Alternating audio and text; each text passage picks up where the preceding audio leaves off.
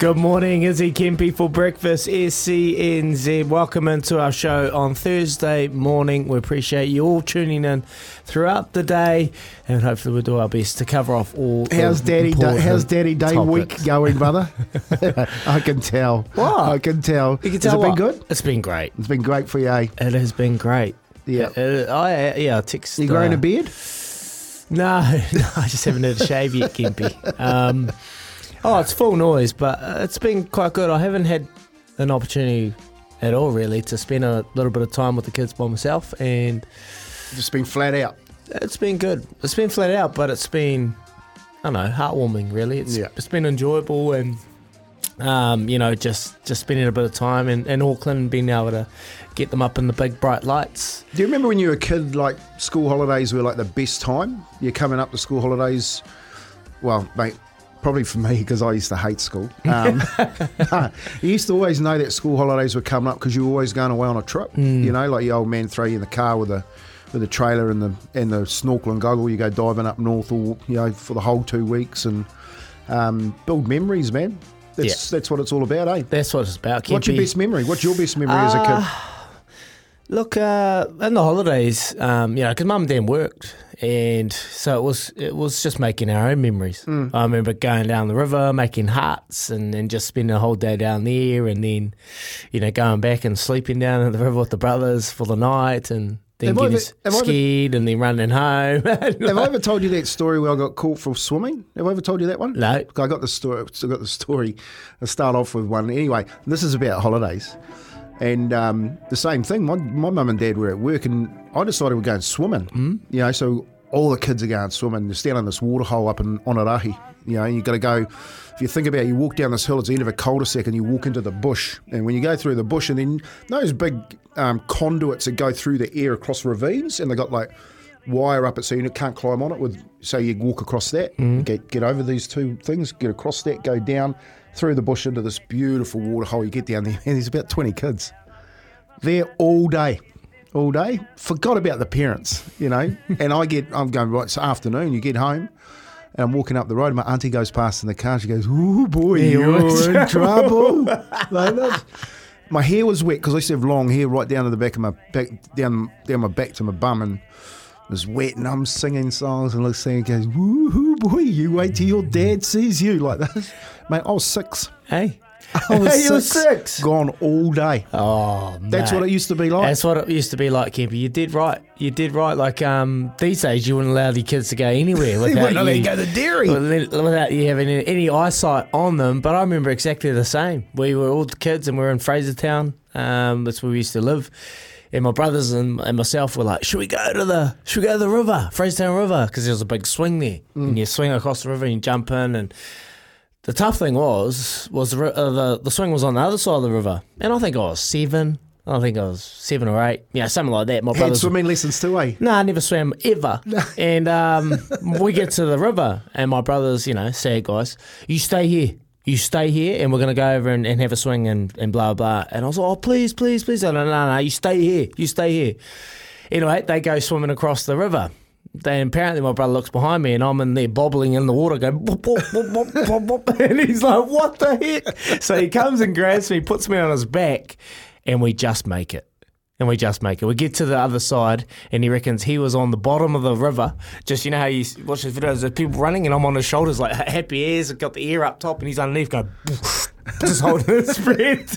And we get across, and we swing all day, and then all of a sudden we've got to get back. But those are the days, Kempy, when you go to the river, and you just cause absolute chaos. You tell no one what you're doing, and you put a bit of heartache and stress into your parents. But these days, there's none of that, and the kids haven't done that at all. Just a little bit of answering back, Tilly. Yeah.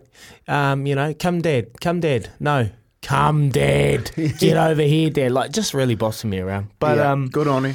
Been creating cool memories, Kempy. It's been awesome. What was the highlight? Well, today I'm going to take them up to Sky Tower. Nice. Going to take them up to Sky Tower. You said that yesterday? Yep. Yeah, so take them up. We've driven past a few times. They're like, oh, that's high. I said, yeah, should we go up and jump off? And they're like, oh, no. So we're just going to do that, do the family things, and it's been a cool week. Really enjoyed it. And That's now it's awesome. great having you back in the studio. Back in the I've hot missed seat. you, mate. And let's be cut it honest, out. are you on dial-up up in Kirikiri? Yeah, it's mate. How bad was that in the last hour yesterday? Seriously, I said that to Jay driving back. I went, "Ooh, the last hour wasn't too good." I said I kept chopping into them, and all of a sudden it's turned my screen off, and Kez turned my voice off. Well, it's a little bit shaky in Kirikiri, Kez. Like at 6 o'clock, it was perfect for 2 hours. And then you know what happens in Kirikiri, everyone gets up and everyone's on the internet. And Elon Musk. I think I only think they got internet last year up there. So it's pretty chocker. So when you log in, it goes, Yeah. Ding, ding, ding, ding, dial up. Yeah. All right. We'll sort that out, Kempy. But 88330800 is the phone line if you want to have your say throughout the morning. We have Nigel Walsh, the South Canterbury head coach. He's coming on after 7 o'clock. We got Laura McGoldrick because the ODI World Cup taking place in India tonight. The Black Caps take on England at around 9:30. So we'll have a catch up about that. And we got Chris Marsoy, the former loose forward for the All Blacks. He's played over in France. He's played here in New Zealand. The great Chris Marsoy. Would you say he's a Taranaki boy? Nah, he is, because his wife, obviously his wife's Married family, the mayor's daughter. The mayor's daughter, they own the Devon Hotel and everything like that. So he's done well. But yesterday it was funny. I was driving after work and I was sitting at the lights, and then all I hear was this, "Oos!" I'm like, "Oh!"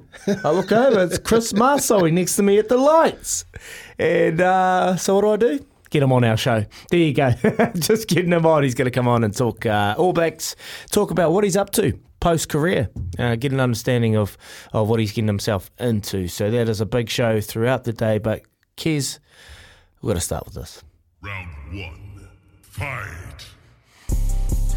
Yeah, boys. Triple threat. Atamaria, good morning. Yesterday, unfortunately, we lost a Kiwi sporting legend, one of the truly great ones, and can't say that with, enough respect towards the great man. I am talking about Jason Wynyard. Unfortunately, he's got diagnosed last year with Burkitt lymphoma, an aggressive form of cancer, and unfortunately, at the age of 49, way too young, Jason Wynyard has passed away, the 9-time world champion. I know he's impacted all of us, boys. We know we've had Jason on the station quite a few times over the 2.5 years that we've been around in existence, and just can't say enough good things about him, boys. Yeah, moi mai rā, e te rangatira o Jason Wynyard. Mate, I got to meet Jason at a Māori Sports Awards once, and just such a humble man. And I think, when you look at the context of how many world championships he won, he was great on the world stage. But right up until he passed away, just the humility that the man had, and just dealing with such a tragic diagnosis. There's a lot of people today. I saw that news come out yesterday. It was I took a moment, just to spend some time thinking about Jason, and I just send out all our love and aroha to the whānau pani, who are dealing with Jason at the moment. And I'm pretty sure every one of us have got great memories of that man who lived long and inside our thoughts. And I want to talk about those memories, Kempy. Like, rest in peace, Jason, and thank you for your service. He was recognised in 27 for the New Zealand Order of Merit, and 265 career titles as well. So he's very successful in his chosen sport, and obviously a real whānau man. His partner Sharon, his tamariki, his kids. Tai obviously playing for New Zealand basketball, doing great things in the basketball world. But the memories is what I want to hold, because I remember always when I used to go to the A&P show. And when you go to the A&P show, as a young kid, what is the first thing you see?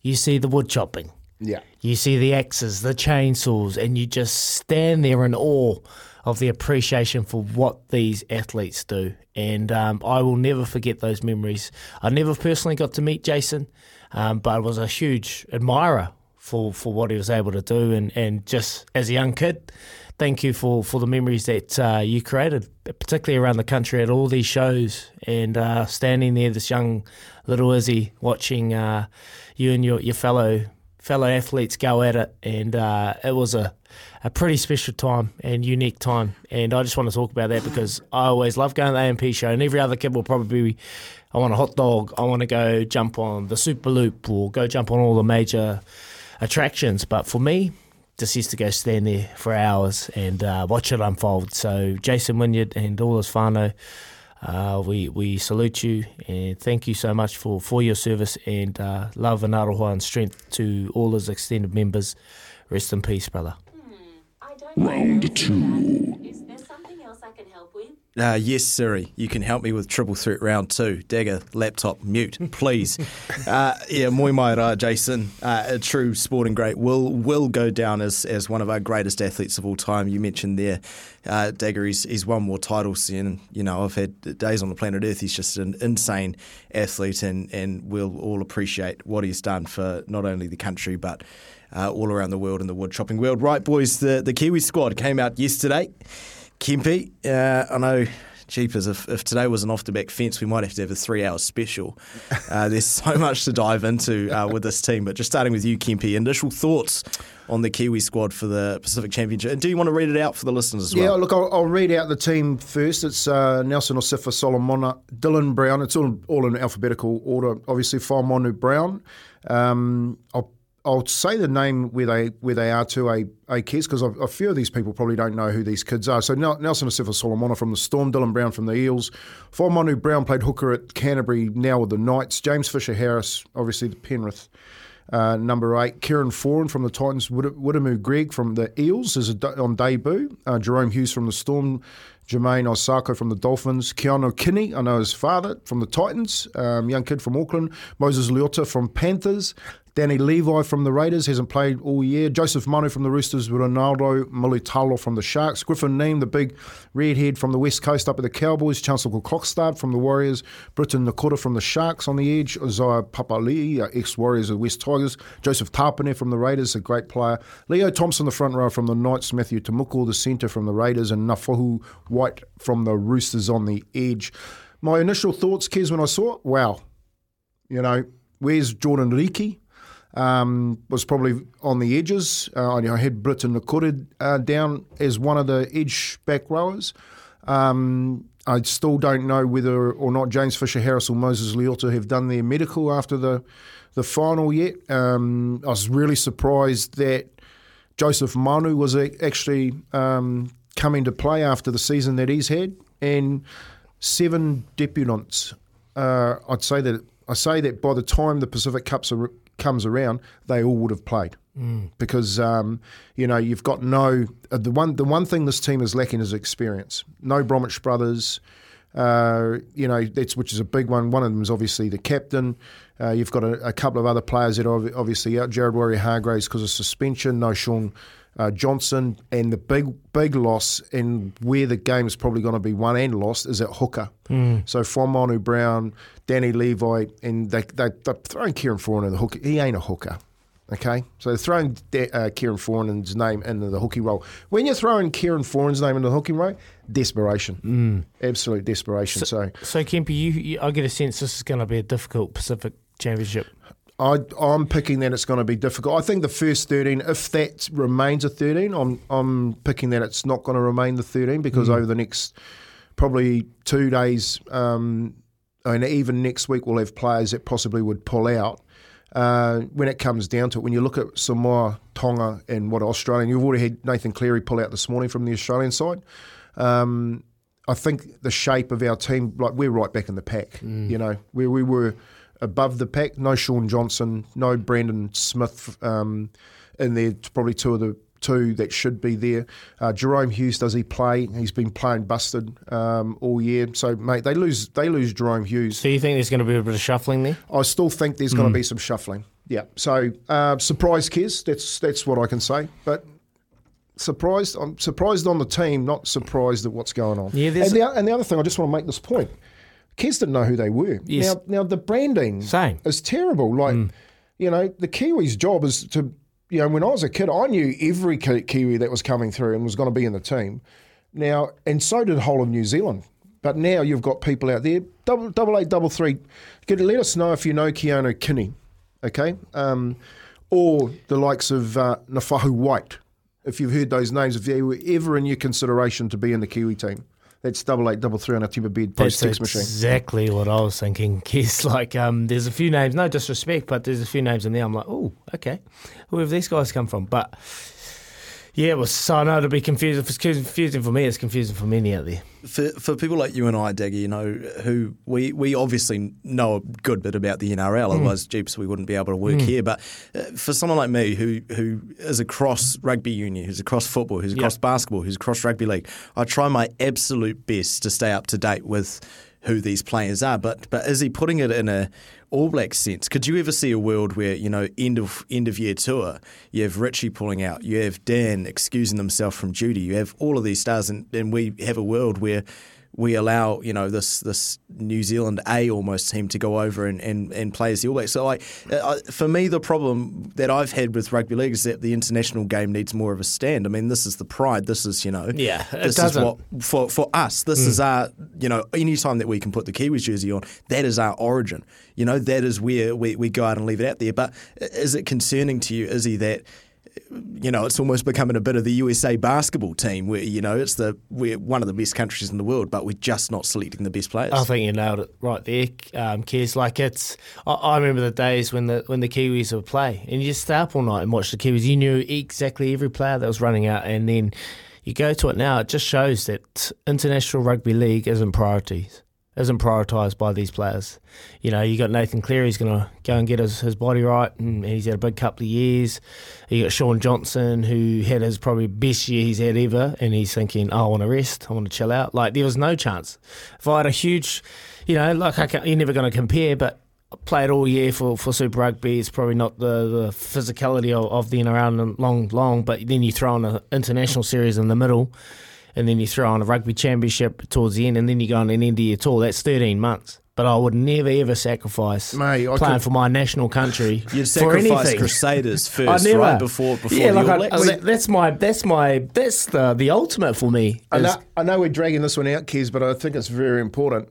We never used to get a phone call. You know what? At the end of the year when the tours were coming around, you sat by the TV and the radio and you were going, they're going to name the team. I hope my name comes out. There was no way, mate. If you busted, like just read my name out, man, I'm going to get through it because I wanted to wear that black jersey. That's gone. But for me, and that's the biggest tragedy about this, is that the mana in the jersey is actually gone. And we're going to be really careful. That's sad, Kempy. The Pacific Cup, the specific is needed, but we haven't done the work to make sure that the black jersey is protected. No. And with Samoa, like Dallin Watene-Zelezniak's a prime example. He ain't the first. You know, you look, Jason Tomololo and Whanua Blake led that for Tonga, but now he's going, well, Kiwi jersey, sorry, man, I'm going back to Tonga. Yeah, it's crazy. Like, it's crazy. I can understand players needing rest. And he was a Kiwi captain. And wanting rest, Kempy, but when you're leading the conversations and saying, like, oh, I just want to chill out now and have a relax, and saying, oh, that jersey's not important to me. I can't understand it. It's crazy for me when you think that's the ultimate prize, particularly in rugby, that these players don't really prioritise it. So I think the international game in rugby league needs a real makeover, Kempy. I know you've been vocal on that topic, but hey, this is the squad, and there's 7 names I don't even know. I've never even heard of, like Woody McGregor. You probably know him, but I've never heard of him. You know, Mafu White. Yeah, so look, this is their time to shine, and everyone's going to get an opportunity, and hopefully they can be successful against Samoa and Australia. Time will tell, Kempy. We'll continue this conversation on. Keep those messages coming through, 8833. There's a couple there. We'll get to them after this, and we've also got our final triple threat. There's plenty coming up. And remember, it is Kempy's Kicker Day. Hey, if you want to be a part of the kicker, if your name's today. Not Cam from Cambridge, you can have a chance. Because Cam from Cambridge, don't ever send that multi again. Listening to Izzy and Kempy for breakfast, thanks to the Chemist Warehouse, keeping you healthy this spring. 0800 150 811 8833. Kempy's Kicker. Remember, it is Thursday and we've come so close many a times. The only time we've won is when I was away. So maybe it's me. But anyway, you're the ones picking and I'm picking your options. So keep them through on 8833. But Kez, we've got one more. Round 3. Yes, if you're just joining us, Triple Threat, the three lead stories for the day. We started off by paying our respects and sending our aroha to the Wynyard family. Obviously, Jason Wynyard passing away yesterday, a true Kiwi legend, and that is an understatement by far. Then we moved on to the Kiwi squad being named. Kempy let a little off the back fence rip quite early. But look, boys, I thought for round 3, Israel, you're not coming into work tomorrow. Daddy Daycare is going on the road.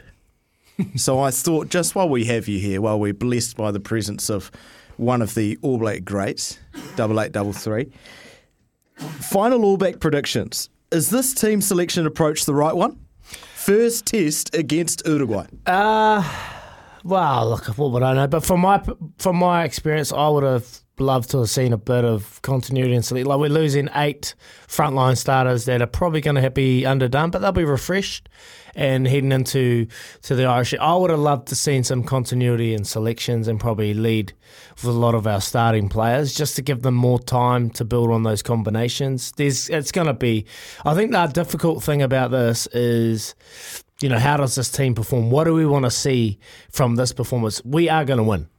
We are expected to win, but when you're expected to win, the mind can do some funny things.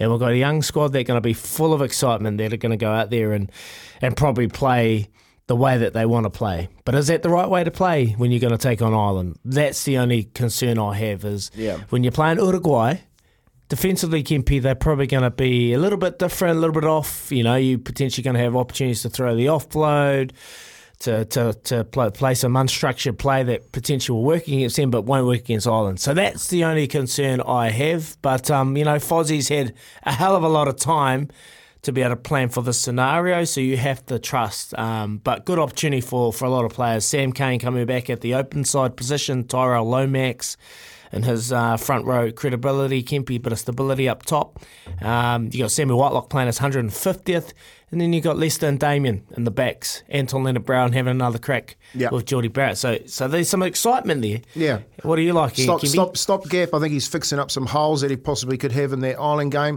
For me, just really, it's one really simple thing. They don't get to do the things that they need to do against Ireland, against the teams in the last 2 games. They get to run free-flowing football, and it's a bit of a false economy because when they get up against Ireland, it's going to stop. Yeah, the line speed's going to come. 100%. And I would have thought that you would have actually wanted your best team to be run with some cohesion into that game. And it's played out exactly how we said. They're going to go out there, they'll get these 2 games, they'll run over the top of them, everyone will get confident again, and then all of a sudden, are they ready for Ireland? That's the big question. Yeah, and that's the thing tonight. Like, for Uruguay, they got to try things that they want to put into place against Ireland. Don't get caught into that trap of just playing and throwing it around, and it's going to work. Don't get me wrong, it's going to work. There's going to be opportunities, but trying to really focus on the skill sets, the micro skills that are going to get the job done, particularly in that quarter final. But up the ABs, I'm predicting an absolute bloodbath again. But we'll shoot away, we'll come back. We've got some headlines with Kez. Let us know your thoughts on 8833 in regards to the international Kiwi squad. Do you like it? Does it excite you? Are you concerned that the jersey is lacking pride at the moment? We've had so many top line players pull out. I want to hear your concerns or your excitement leading into the Pacific Championship and that All Black squad. Keep them coming through, and we've got a Love Racing update as well. Here's Karen. We got Kazza today with the news for Kubota. Together we are shaping and building New Zealand. Dagger Zone. 35 minutes past 6. You're on SCNZ. I'm a bit disappointed. Thank you, Karen. I don't know why you had your hands on your face there, Dagger. You know why? Someone come through and said Super Daisy yesterday, and it won. Paid $6.90 or something. And someone tipped it out, and I said I backed it before, so I'll stay off it. And that's why it won. It won yesterday. Well, Izzy, my dad runs again today, so I know you backed that last time. It's actually in for second favourite today. What's that? What was that one, Kempy? It's my dad. It's my dad. Izzy, my dad.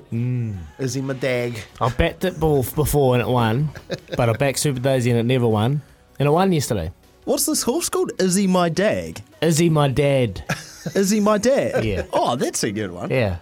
That's a good one. You came we second last start. I was saw- racing you today. saw quite a few good ones. Jeepers, that's all I want to bloody get into racing for, isn't it? Naming the horse. That's half the fun, isn't it? Yeah. Oh, I'd sit there all day thinking good ones. Boys, power your business with Bunnings Trade Power Pass. Dagger, stop looking so disappointed. 2 more days till Rick's back, giving you these headlines. But boys, look, a lot of the chat this week has been around the Shield, and unfortunately not for the right reasons, but I just thought I'd take you over the ditch, let you know what they've got going on. Obviously, the AFL season has just wrapped up, and Sydney Swans captain Callum Mills, he's had to apologise to Sydney fans. He fronted the media Wednesday morning in a shoulder brace. This is what he had to say. I want to firstly show my remorse and apologise to the club, the coaches, the board, my teammates, and especially the Swan supporters. I made a bad mistake. I put myself at risk, and I take full responsibility. I'm obviously extremely disappointed, and this is not a reflection of the captain I aspired to be. And I'm gutted that this will potentially put the start of my season at risk. Probably wondering, why does he sound so gutted? Why is he so buggered? Sydney Swans on their mad Monday after the AFL season. Captain Callum Mills decided to take on the whole team in a wrestling match. Now what he's done is he's put his shoulder out, meaning he's going to miss the start of next season. So that's what's been going on over in Australia. Digger, I know you fancy yourself against your brothers in the old pro wrestling on the trampoline, but the morning after, being knocked out of the competition. This is the one where you show up at training for an injury that you've already got, hoping to get through half the training session so you can pull can it fake at it. training. Yeah, I've got a similar story to Callum, but obviously didn't get hit. I thought it would be a good idea to wind up Scott Barrett. You did? In 2017 after we won in Johannesburg. I said, mate, I kept winding the forwards up because they never had a more try scored against them. I said, bro, the backs would smoke you and more. Would absolutely annihilate you. Well, Scott Barrett had enough towards the end of the day, just before we were about to jump on the kite. It's been a big day. You got him. I got to him, he chased me around this lagoon and just trying to destroy me. And I had to bolt it and I just had to go. He looks quick, eh? Did he catch you? Like, he was genuinely red face, trying to annihilate me. I was like, come on, Skid, I was just having a joke. Anyway, the following year, we beat the Hagawatis in Christchurch, and we were at Christchurch Rugby Club, and we had a maul off backs v forwards, and they pumped us. Surprise. So I kept winding them up for a whole nother year, and we finally sorted it out at Christchurch Rugby Club. But no one got injured. So Callum, just don't get injured, mate. God, Jeepers, we've got to learn. We've got to start learning at some point. And just quickly, boys, as you heard in Karen's news, the 2030 FIFA World Cup will be held across 6 countries and 3 continents. What an awesome experience for the FIFA World Cup. So Spain, Portugal and Morocco will be named as the co-hosts alongside Uruguay, Argentina and Paraguay. But boys, where it lays for me, FIFA also confirmed only bids from countries from the Asian Football Confederation and the Oceania Football Confederation will be considered for the 2034 finals. So is there a Hail Mary coming from a co-host Australia and New Zealand? You reckon? I don't know. I think if someone said that we got no chance. Yeah, but if this is the way that it's going, where they're going to do, the initial first group stage games are going to be held across 3 countries, I think we could host a couple pools in New Zealand and Australia. Why not? Like who? What games? Oh, I want The Minnows? Argentina. I want We're gonna Portugal. get I in want there, France. mate. I want No pick and chance. choose. I want Brazil. Well, if they held out for media rights for the Women's World Cup here in New Zealand, Australia, what do you think the Men's World Cup's worth? 9 billion? I think they turned over. Yeah, there's like It's huge. We probably Billion. we probably would We're gonna get. Billion. We're going to pay that, aren't we, down here? No, like that's how much they generate across the tournament, Oh, isn't it? yeah. And I sponsorship. genuinely wouldn't be surprised if we did in some miracle land, and I've got my fingers and my toes crossed that this could potentially happen. We'd arguably see hundreds of thousands of people trying to come over to New Zealand for these games. Like, people will travel with the FIFA World Cup. It's like the Rugby World Cup. We know how many Kiwis we've got in France. Imagine how many Europeans, South Americans, Central Americans, will come over here if we potentially got a FIFA World Cup, because everyone loves New Zealand. Mate, I'd love to see it, Kez, but I just I can't don't. see it. I dagger I don't too. But you know what? It's Friday Eve, so I just thought, fantasy's on. If there's a time that, if there's a chance for us to genuinely ever get a World Cup, I think 2034 probably will be our best chance ever. 2034. Trades and builders, power your business with Bunnings Trade Power Pass, because we're probably going to have to build 1 million hotels and 25 new stadiums. Beautiful, Kez. I just had fantasies when you said that word, fantasies. In my mind. What? Because Kempy smacked you in every fantasy football, every fantasy rugby competition that we've had this year. Don't make me expose the secrets there. I just had Britney Spears fantasies. The perfume. Yeah. Let's move on. We've lost the plot. Sorry. Appreciate it. Thank you, Kez. I love that little update with you. And Kempy, so who would you have picked at hooker? You can only pick who was available. But that was your point. Yeah, but that's my point. My point is, you do only pick what is available, and unfortunately, we thought we'd done enough. This goes way back, to the development of rugby league in this country. We've always had no hookers. We've always had lack of halfbacks. That now, when we do get through to the pick, putting on the jersey, that Mana's gone, and injuries or rest is taken as a better option than actually pulling on that black jersey. It never would have happened in my day, I'm telling you right now, and definitely before me, those guys would have played. Well, you look at Mark Graham playing with busted ankles, busted shoulders, getting that jersey and pulling that on. My point is that's where we're at. Who else are we going to pick? So where is the problem? And I've got an off the back fence that we'll talk about that. The problem is priorities. No one prioritises the Kiwis jersey at the moment. And someone's come through with their squad, potentially, but I'll leave you with this. Really disappointed on the Kiwis team behind the Black Caps. They are my favourite NZ team to watch. I'm really looking forward to the day I see this team, and I'll read it for you later on in the show. Coming up, we got Love Racing. Remember, it is Thursday, and we want to get someone paid, and myself. So send some options through on 8833. Love Racing coming up. 6:48, and you can call us anytime on 0800 150 811. Find a thoroughbred race day at events. Come on, Unc. loveracing.nz. Well, Skew F has set the bloom at Flemington. Trainer Mark Walker is hoping his talented mare can bring her New Zealand form to Flemington on Saturday, when she will line up in the Group 2 rows of Kingston Stakes over 1,400 metres. The Waikato stud bred and race 4-year-old made a great start to her spring preparation in her homeland, finishing runner-up in the Group 2 Foxbridge Plate at Tarapa in August before scoring her maiden Group 1 victory in the Tarzino Trophy over 1,400 metres last month down in Hastings. Her performance sealed her a trip across the Tasman to join Taco's racing newly established Cranbourne barn. Hasn't that come out too, is he, in flying, mate, with Imperatriz? And Walker is hoping she can continue the stable's great start in Victoria. She carries Group 1 winner's penalty, but she has earned it. She is a Group 1 winner, and we think that she is a nice mare, Walker told Racing.com. She did have all favours in the Tarzino, but she had a nice draw. She has a very short sprint, and Opie tactically rode a brilliant race to hold her up as long as he could.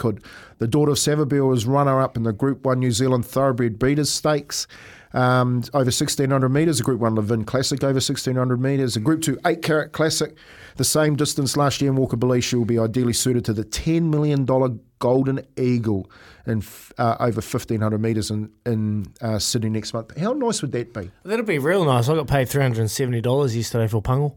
Did you? $370, and here we go talking about 10 million Australian dollars it will be racing for in the Golden Eagle. Meanwhile, Walker reported stable mare and Star Imperatriz has come through her win in last Saturday's, what was that race again? Group 1 more stakes over 1,000 metres in the Valley. In good order, and is on track to return to Melbourne, to the Melbourne course later this month to contest the Group 1 Manikato Stakes over 1,200. She's a little bit scratchy the next day, but by Sunday she was pretty good and was pretty bouncy again, so we're really happy with her.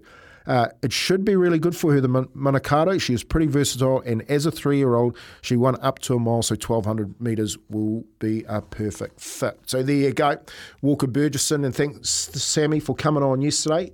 Mate, they got some really good horses at the moment. Those 2-year-old, 3-year-old, 4-year-olds now that are heading to the big races with Wilco, hopefully at Ellerslie at the end of the year.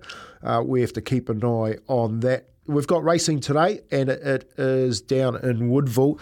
There's a couple of horses, I don't know, mate, it's so hard to be picking them at the moment, midweek, is he? But there's a couple here. I know it is. I know there's a couple here. I actually don't mind one. Hacksaw Ridge is a $2.50 favourite in race 8. The Farmlands Pahia Tour 1,600 metres. It's a rating 75. It's got Jonathan Parks on it. But I actually like the number 1, who's got a 4-claimer on it. It's going to come down to 58 kilos. Tony Davies is the jockey for Roger Allen. Kahu Rock, number 1. It's at $4. So I might have a little bit of a tickle on that. But there's another one in race 6 where the money's come from. It's called Fashion Icon. Open at $4.50, is into $3.60.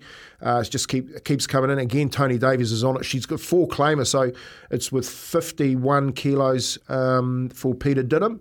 And yeah, if there's things about Peter Didham, if they know something in the stable, and then the money is pouring onto that one, I'd jump on it here nice and early, because it looks like that will be the one to follow through today. There's others there, but I'm sure we're going to get something. Don't forget Kempy's kicker, and if you want to have a little bit of a tipple, me and Izzy will pick that Kempy's kicker later on and give it before we finish the show up for the day. So that's your Love Racing update. Experience the thrill. Love Racing, own racing. Beautiful, Kempy. And Joe from Gizzy's come through. Morena Boys, the best 2-year-old, 3-year-old filly run tonight at Addington, both unbeaten, 18 races combined. Race 3, Vessel, and race 8, Millwood Nike, who was partially owned by Frank Endicott. Lump on as they both simply win. Well, it's been a while. He's just been simmering away, old Joey from Gizzy. Probably getting paid silently, and now he's finally shared the chocolates. How good is that? Thank you, Kempy, for that. And there's a few more there coming through for Kempy's kicker. Bring in your community field of dreams back to life with SENZ and PGG Rights and Turf. Head to the win page on the SENZ website and our app to enter, and maybe your dream, like his, will come true. Back soon. Yes, welcome back. After 7, we're going to talk some Heartland rugby. We've got Nigel Walsh, the South Canterbury head coach, coming on. We got Laura McGoldrick talking the ODI Cricket World Cup over there in India. The Black Caps facing England tonight, and we'll give you all that coverage, and we'll get up with Laura McGoldrick about that team, or potentially who will play and how they can get the job done. Morena, Izzy and Kempy, I met Jason back in 1996. That's Jason Wynyard, the late Jason Wynyard. I worked for Still Chainsaws back then. He used to get all the new gear from our warehouse in Manukau. Met him a few times. Aroa Nui, that was from Ed. So if you've got any memories of the late Jason Wynyard, please send them through. We'll read those out throughout the show. All Blacks will beat Ireland by 20. Too easy. Could put Izzy and Kempy on tomorrow morning against Uruguay and still win. Mate. Have you seen us? Have you seen our lead? Look, I know you understand. I understand. I know that. I think we're going to win. We are going to win. No doubt about that. I think it's the way that we're going to win is probably the most concern, or where we want to see some signs that they are doing the right things. Preparation, Izzy. Preparation heading into taking on Ireland potentially in that quarter final. And keep those messages coming through. Cam from Cambridge is trying to redeem himself. Legato on Saturday. Chert, that is for Kempy's kicker. That's a hard one to pick, Cam. That's real hard, that one. Yeah. Yeah, one for Kempy's kicker. Ireland 1-12 at $2.70. Cheers, boys. They're taking on Scotland. That's going to be an interesting one. But anyway, coming up, Nigel Walsh. Here's Karen with the news for Kubota, together shaping and building New Zealand. Yes, welcome back. Izzy Kempy for breakfast. SENZ just after 7 o'clock. Appreciate you tuning in. Keep those Kempy's kickers coming through. We'll pick one or two at the end of the show, one for myself, one for Kempy, to be a part of that kicker. We've got a $50 bonus bet thanks to the team at the TAB to put up and hopefully get you all paid. We've got Laura McGoldrick coming up. The ODI Cricket World Cup commences tonight. England taking on our very own Black Caps. It's been an interesting warm-up lead up to this World Cup. Obviously injury concerns, a lot of experience, and players that have been there for a very long time struggling with fitness.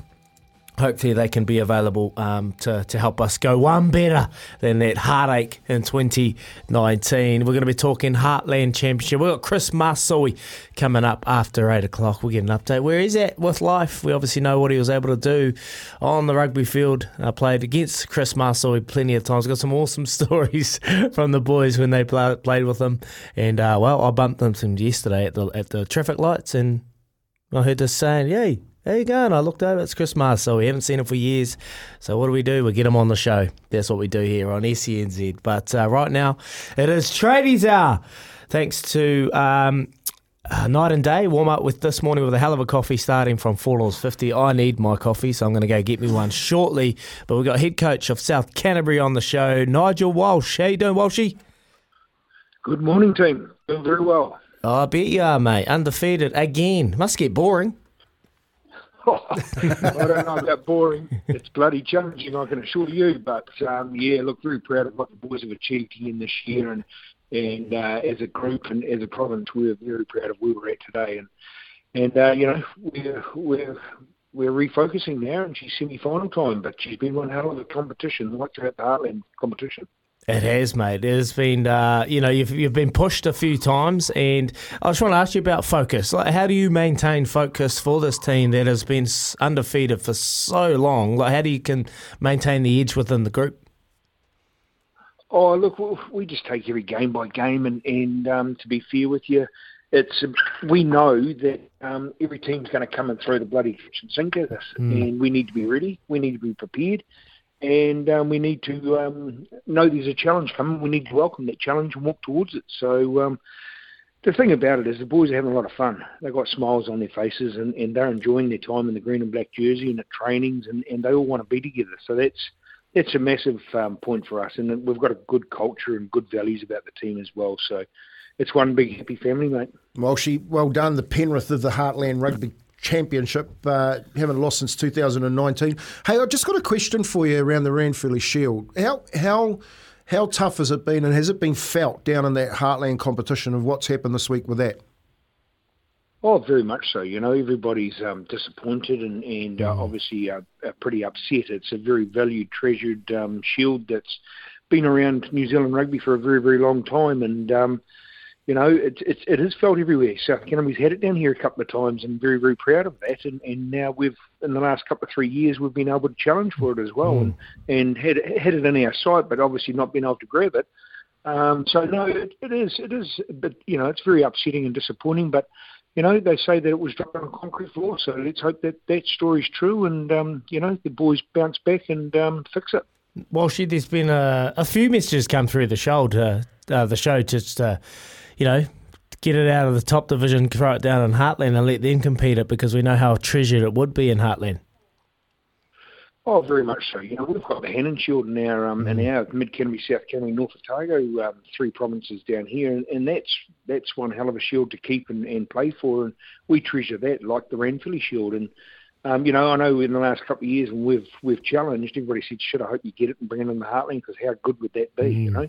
And it would be great, but it's a big challenge, and some of those steps are just that little bit too far for us at the moment. But the way the team's going, who knows what could happen going forward? I think it'll be amazing for the provinces, particularly down there in Timaru, and how well it will be received. Hey, she obviously took on Poverty Bay. It's the battle of the East Coast, pretty much back-to-back games you've got going on. You just got over Poverty Bay. What was that an opportunity for you to rest a few players and leading into knowing that you've cemented your top spot? No, we didn't rest any players. We actually had a couple with injury and crook. We had our first 5, second 5 combination of Sam Briggs, Paula Fafita missing in the weekend, and we moved our 9 Willie Wright out to 10, and Miles Medlicott slipped into 12. But they were injuries and sickness, so there was certainly no resting players for Poverty Bay. They come out and played a hell of a game.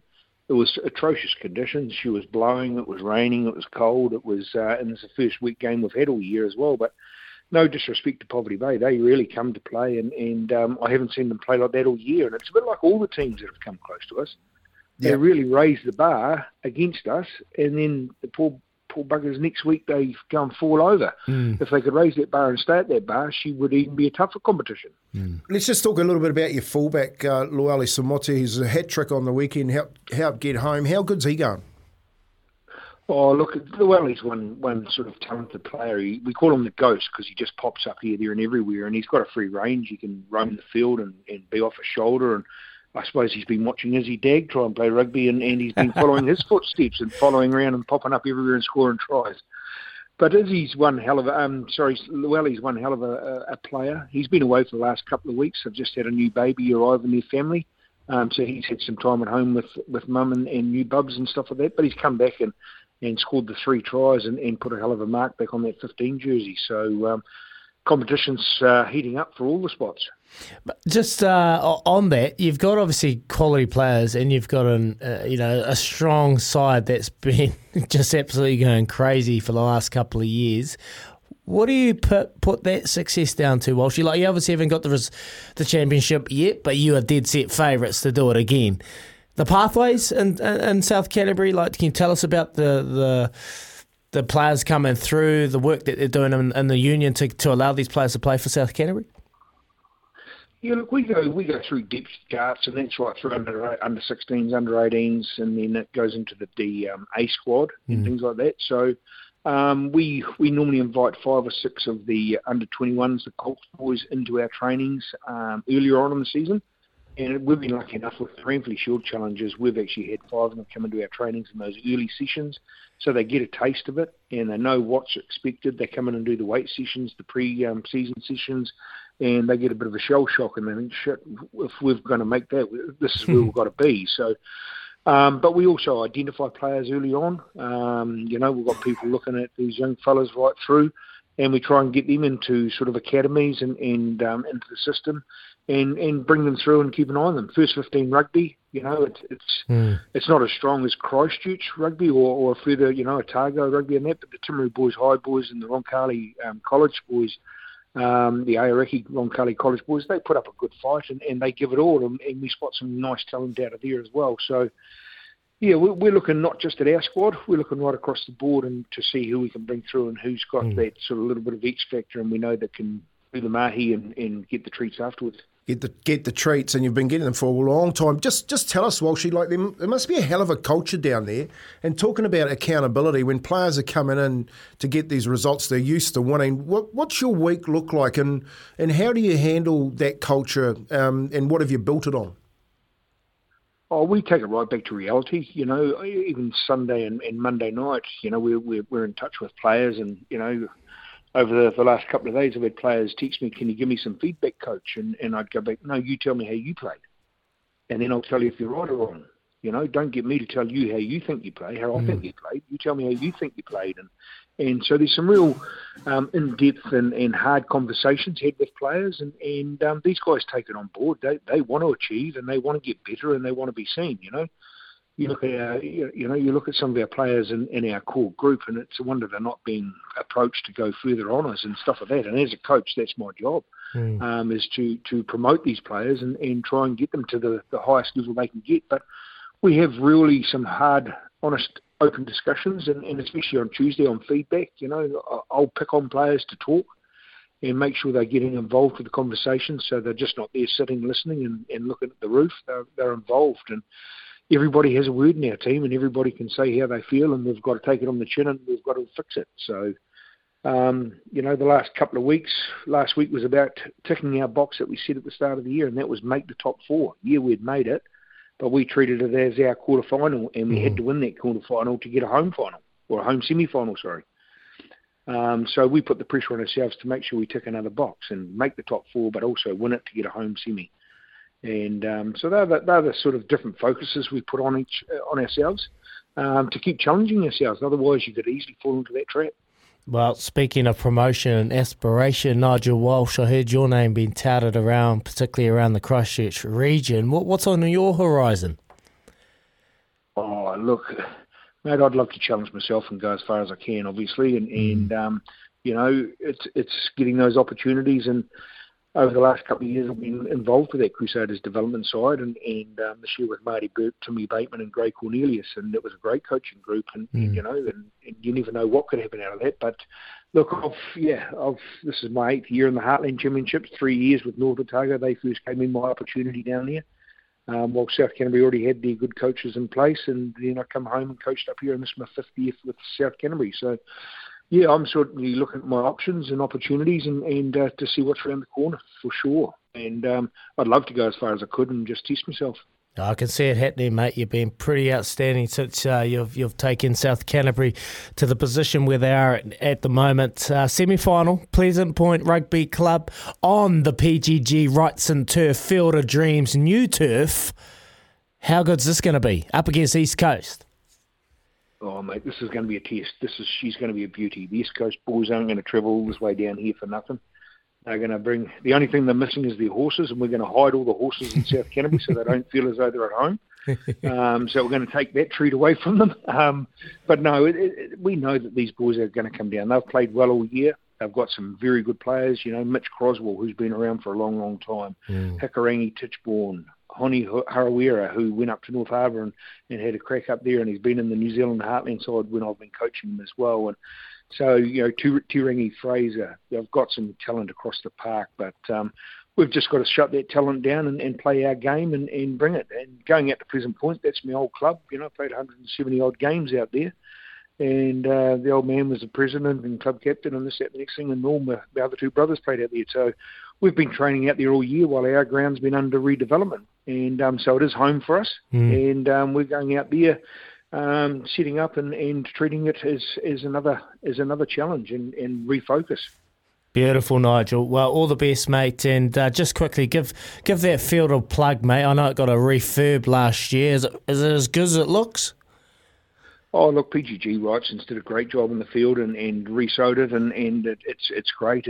She got pretty hard during the winter, and we didn't have much rain down here, but they've watered it, and she's still looking in supreme nick.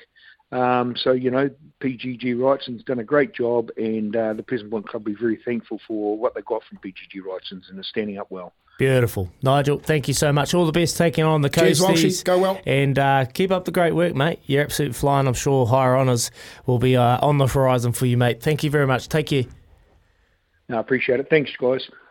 Here he is, Nigel Walsh. Got to be one of the best records. It's close. 2019. A hell of a long time. Mate, knows how to win. Yep, like he's a very dedicated man. He's a big man. He's got a lot of mana and a lot of aura about him, and he it's not easy to try and get a team up and up and up every single week. You know, a little bit of what is it? What's the word, Kempy? Like, a little bit of easiness can creep in or something. You get a bit comfortable and trying to motivate these players. They're thinking it's easy. They're going to win every single game. It takes the strength of a coach to be able to do them. Just relax a little bit the wrong time of the year. Yeah, I like what she was saying about how he prepares his team and gets them ready during the week and the feedback and all that sort of stuff. He's got a very good culture down there, obviously, having that team together since 2019 and yet to lose going into another final series. Mate, you'd be kicking yourself if you're up against them. You did, Will. Dead right. Did, Will. That's good English. Complacency was the word that I was after. Thank you, Kiss. Appreciate that. 8833 0800 150 811. I'm going to shoot off, get me a coffee. We're going to come back because I'm going to sit back, relax, and let's go because Kempy's coming off the back fence. You're listening, Izzy and Kempy. Thanks for breakfast. Thanks to Chemist Warehouse. Keeping you healthy this spring. Get it out, Dagger. It's Tradies Hour on Izzy and Kempy for breakfast. Warm up with a hell of a coffee from $4.50 from your local Night and Day.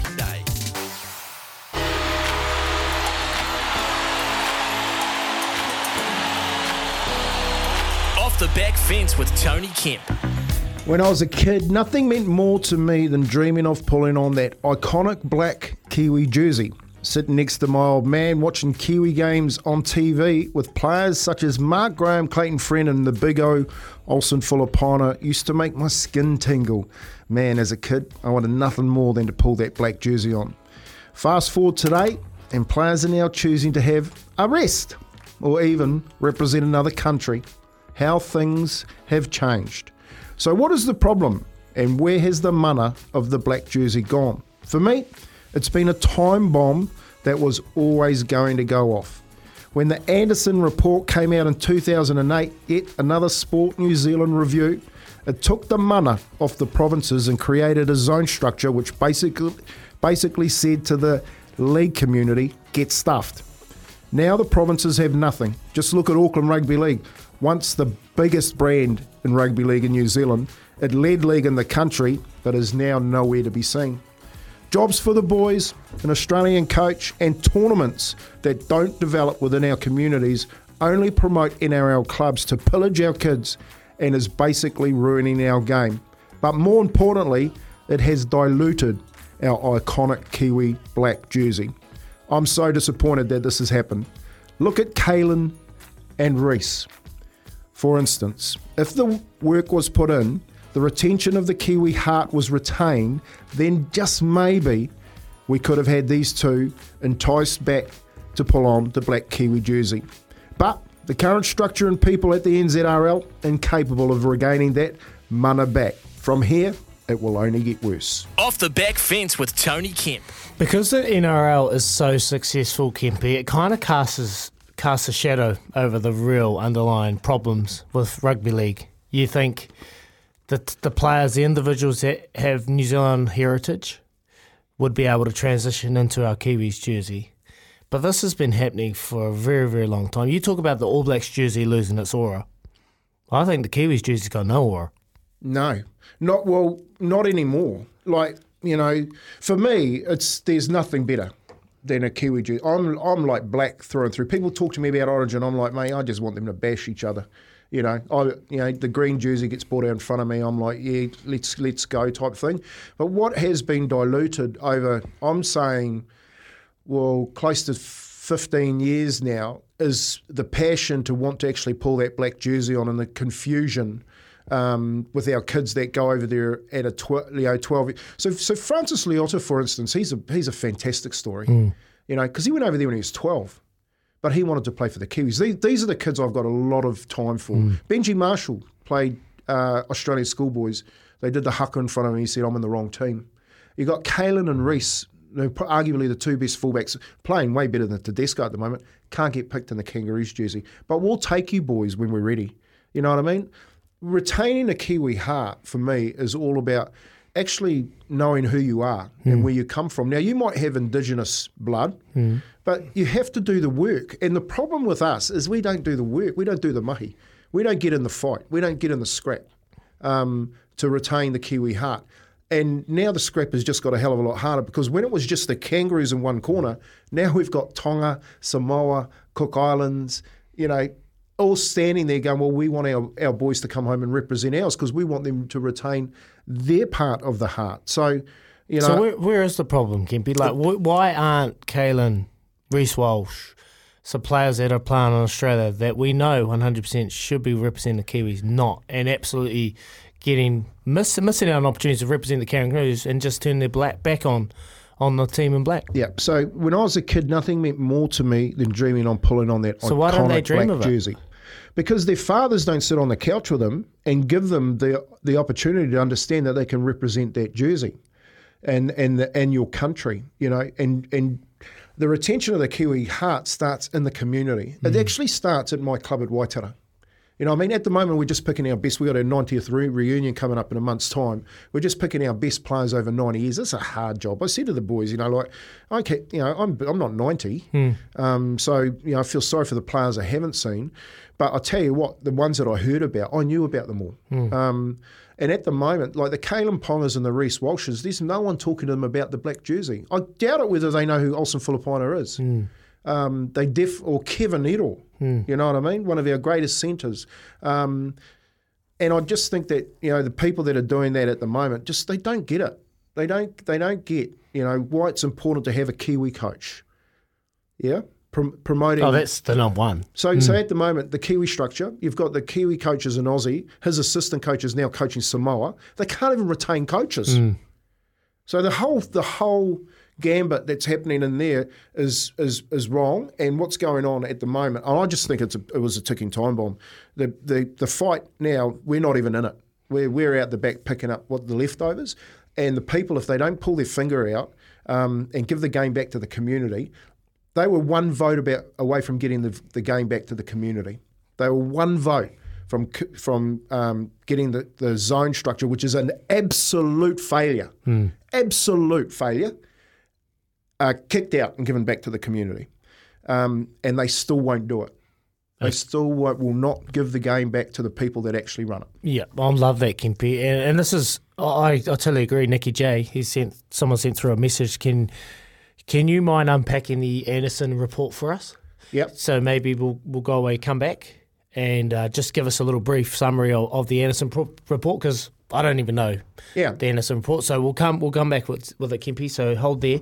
We'll shoot away. We'll get to Kaz with the news for Kubota, together shaping and building New Zealand. Thank you, Karen. 33 minutes past 7 here on SENZ. You're listening to Izzy and Kempy for breakfast. Do Kennards make trade easy? Ken oath they do. Almost a no-brainer asking that one every morning, boys. But you're waiting for me to look at you. Eh? I was, yeah. I'm And you not were gonna looking look at straight you. away. Good. We've put an end to that one. Yep. One of my last headlines there. Ricardo back on Monday. So all your listeners at the 8833 Irish John have that one. We get the normal Kez back then. Yeah. You get the Westie Kez back. I then like Kez. You're doing a good job, bro. Thank you, Izzy. I Awesome. appreciate it, boys. Overnight, the Kiwi squad Just wake came up. out. What? Oh, luckily it's tradies hour and I've had my coffee from night and day, just $4.50. The Kiwi squad came out overnight and it's got a lot of people talking. 7 debutantes and Kempy off the back fence. If you missed it, head to the SENZ app or head to Spotify, head to Apple, get your podcast, go listen to Kempy's Off the Back Fence because he truly did come off the back fence. But Kempy, we got a text through 8833 just before we shot off and heard from Karen. Kempy, awesome off the back fence. Do you mind unpacking the Anderson port? I'm not familiar with the context. Yep. Cheers, bro, from Nicky J. The report, so just in the context, these reviews from Sport New Zealand are not new. The people that get rich are the people that write them. And they've been writing them for years. Rugby union, what they just had 9. Cycling has them, with the death of that young girl. You've got rugby leagues had 400,000 of them.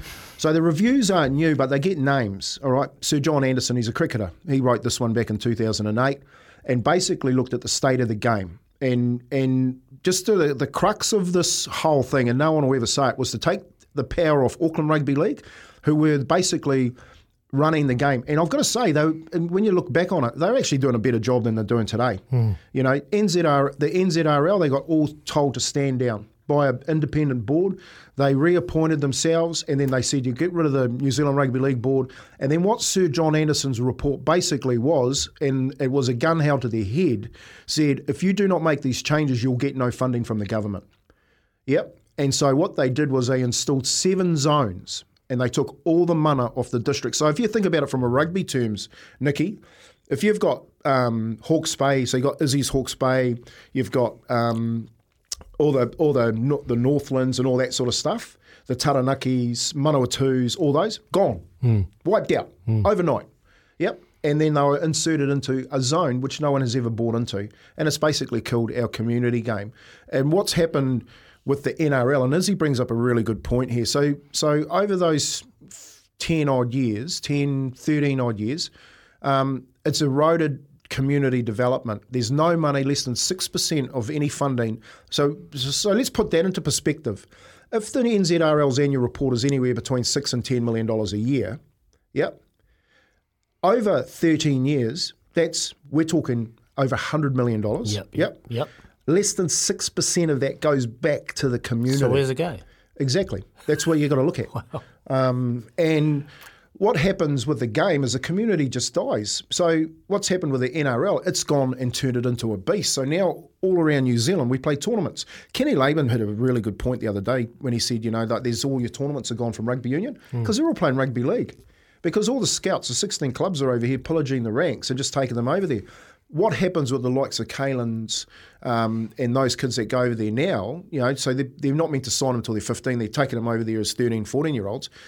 The rule for Origin is if you have to be there before you're 15 to be.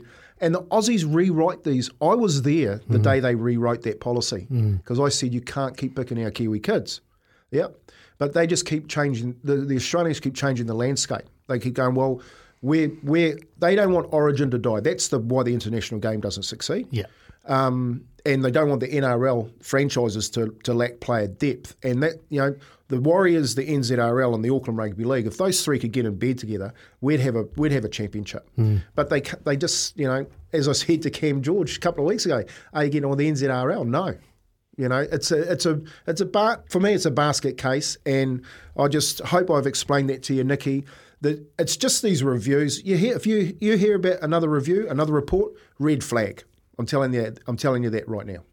Bang. Awesome, Kempy. Well, not awesome at all, but that's why we're talking about it. So awesome explanation there. Hopefully that settles it for you, Nikki. J on 8833. In other news, boys, just quickly, Black Caps tonight taking on England, 9:30, the first ball. Very exciting news, and we've got a very special someone you've worked quite closely with, Digger, over the last few weeks, up after this. But there you go, boys, some headlines to get you through the morning. Do trades deserve special treatment at their local Kennards Hire branch? Absolutely, Ken Oath they do. Dagger's good mate from the Sky Studio, Laura McGoldrick, coming up next. Don't go anywhere. It's Tradies Hour on Izzy and Kempy for breakfast. Warm up with a hell of a coffee from $4.50 from your local Night and Day. 16 away from 8, and right now we're going to talk cricket. The ODI Cricket World Cup is commencing tonight, live on Sky Sport and free to air on Sky Open from 9 p.m. on that is taking place tonight. And we're going to catch up with Laura McGoldrick, who had a big day yesterday wrangling kids at the zoo. I felt her pain the day before. She's got up nice and early for us. Laura Lozzie, good morning to you. Good morning, my love. Oh. Look at that zoo, eh? Why, thank you. Wow. Yeah. Morning, Kempy. How are you? All good, Laura. Oh, mate, that zoo. You go to the zoo yesterday too, mate? I was there. He was that gorilla. Yeah. He was that gorilla hanging in the trees. Those elephants. Oh, Lozzie, come on, Yeah, he's got something wrong with that trunk, I think. Lozzie, hold yourself, Kempy. Loz, look, we appreciate you coming on. We're here, the Cricket World Cup, and in between breaks when we're covering the All Blacks, we tend to go off into the Cricket World Cup. It's on the front of our minds. We're here, we're finally here. What do you make of this opportunity to go one better? Oh, look, after 2019, I'm always looking for an opportunity to go one better. But tonight is the opening matchup, and it is fittingly England taking on New Zealand. And, you know, a lot of cricket fans will have some thoughts and feelings about that, you know, kick off how it ended last time round. But I'm a big 50-over cricket girl. I love one-day cricket, so I'm really excited for this. It is a great event. You know, there's a lot of talk about the one-day game and if it still holds its place in the cricket, in the international cricket schedule. I hope it does, and I hope that this tournament shows everyone why. Loz, it's been an interesting build-up to this World Cup. Obviously, with Kane Williamson, Tim Southey, Michael Bracewell's injured, so there hasn't been really any continuity in selections or who maybe will be a part of this squad. What are you thinking tonight when the team's announced before they take on England? Yeah, it's a funny old one. I mean, if I think back to 2019 and particularly 2015 at home, when Mike Hesson was in charge, and I do a show on Sky called No Boundaries with Mike Hesson, and we talk a lot about obviously cricket. We don't talk too much about rugby on a show called No Boundaries, but we've talked a lot about the difference between the setup and the build-up of personnel. Obviously, there has been some changes, quite a few changes in terms of senior players. In 2015, we were just so set in terms of a lineup. We knew that starting 11, we always did. So this feels very different. And India poses a very different challenge, I guess, with the conditions that, you know, that they're foreign. They're particularly foreign to a team like New Zealand in terms of obviously really spin friendly. The heat is something this time of year that you always have to factor in because India is such a beautiful place. And there's other things as well, like in terms of a spectacle. India loves its cricket so much, and they do such a gorgeous job of putting on events like this. It's going to be a very, very intense atmosphere. There's one game that I think everyone has got in their cricketing schedule to watch, which is India taking on Pakistan. That will be a really big one. Crowd will be full noise, like you won't believe it. India is a special place, so there's a lot of things to factor in. But in terms of the squad, I don't know what they're going to do tonight. I don't know. You've got you've got people with injuries. You do have people nursing injuries. You've got young players. Do they get the balance right? There's a lot you have to factor in with. There's a lot of boys who are there for the very first time in a World Cup capacity. So It's going to be interesting. That is for sure. They're saying that you can lose maybe up to 3 games through these early rounds and still make the final. After England, we take on the Netherlands, Bangladesh and Afghanistan. You may say they're easy, but you really can't write anyone off, especially in these conditions, right? No, you did right, Kempy. And the thing is, particularly for me, the big one will be Afghanistan because their bowling unit wins them games. Their batting unit's a little bit shaky, but their bowling unit is so strong, and particularly in these conditions. And Afghanistan, they're a team to really watch. So no one's really an easy beat. There's teams that you expect to beat, but on their day, they could cause an upset. And Afghanistan, for me, is the big team that could do that. Bangladesh, they can push a team as well. So, it's an interesting one how you can play it. It's a very long tournament. It's just shy of 2 months. Well, we saw over 2 months now. You're just shy of 2 months. We saw what UAE were able to do, Lozzie. Was that quite surprising that they got we had a young squad, over on that tour, and they got the results. So, are we expecting a competitive outing like that when you take on Afghanistan? Is that what I'm hearing? Yeah, I think that'll be a really competitive match. That UAE series, I think, shocked a few people. And I think that maybe, I know, they were very, very close to losing that series, and you don't want to be a black cap a part of a series like that where, Afghanistan beat a test playing nation for the first time. That's not something that you want on your resume when you finish playing the game, I don't think. So, but in saying that, fantastic for UAE, and that's the only way they're going to get better is by playing the big team. So they will push play, those teams, particularly Afghanistan, will push the big teams, and they are not easy beats. And they are playing in very spin-friendly conditions where they're playing over in India. So that will be another one you really want to watch for sure. That was the next question. Where do the priorities lie with this makeup of the squad? Will you prioritise spin over pace? Do you add a bit more depth in the batting? What would you do? I think that see the thing, I don't know, because I think that our bowling probably got us close to won us almost. Should have lost on it. Don't do it, Loz. I can't go back. I can't. Oh boy, here we go. Sprint training. Angry again. Oh god. Honestly, my husband, Laura, will you shut up? So I think probably our bowling unit got us as far as it did in 2019.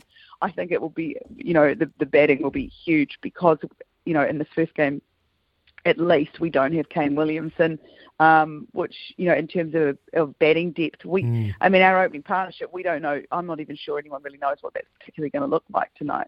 So I think batting will be huge, where you place everyone. Yes, I think that it's going to have to be, lean towards the spinning options because of the conditions. But then sometimes if you get it right, like I think Tim Southey will be really interesting in those conditions because of the heat and his ability to swing the ball. You've obviously got Trent Bolt that's coming back. He knows very well how to bowl in these conditions thanks to IPL. Lockie Ferguson, Matt Henry, who's done himself, a lot of favours over the last couple of years in the one-day format.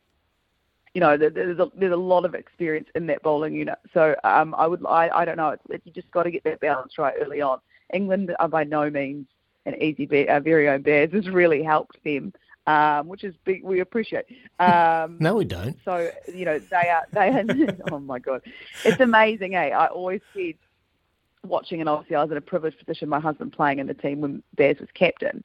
The most dangerous thing Bears could ever do for another player was make them believe in themselves, and he did that tenfold when he was in that unit. And even as someone I work with him on the telly, he'll make me think I can do my job better. And there were times as when he was captaining New Zealand, I'd be like, maybe I could have a crack at this. I think he really believes in me here. Because he's that kind of guy, and I think that's what he's done in that England setup. And he's very close to Owen Morgan, who's the former captain of the England team. And in 2015, in that World Cup, obviously New Zealand led the way in terms of the way they went about their business, and England really picked up a bit of that blueprint from Mike Heston and Brendan McCullum. So there is a lot of there's some Kiwi fingerprints all over this England setup, which I don't love, but it will make for a very interesting matchup tonight.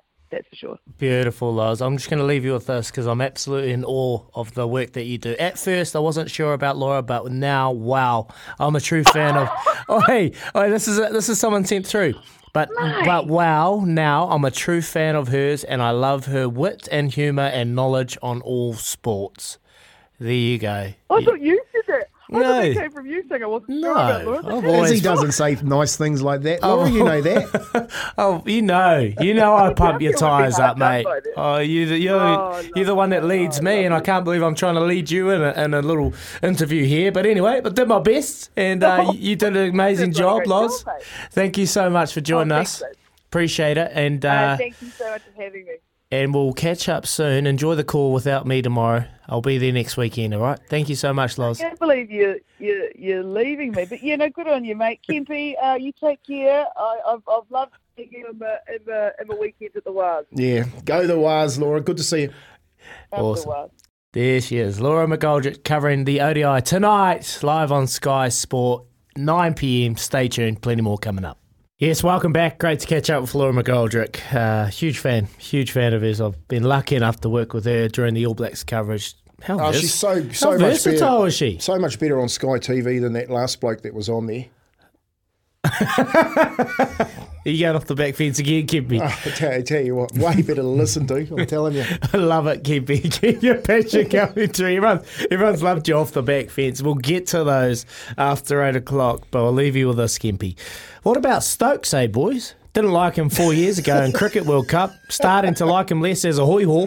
I didn't back him, Brett. I'll tell you what, I was like, nah, you can't back him. So Bears rang me yesterday morning. He would have excited. Backed him, he was happy. And then he rang me again after the race, and I've rung him back 3 times. He hasn't answered. So I think we all know what's in his mind. He's absolutely livid with Stokes. 3 wide, apparently. Just park that. No, this will be his word. Park that, we go again. You got out for a duck, we go again. Anyway, Chris Marsoi coming up. Here's Karen with the news for Kubota, together shaping and building New Zealand.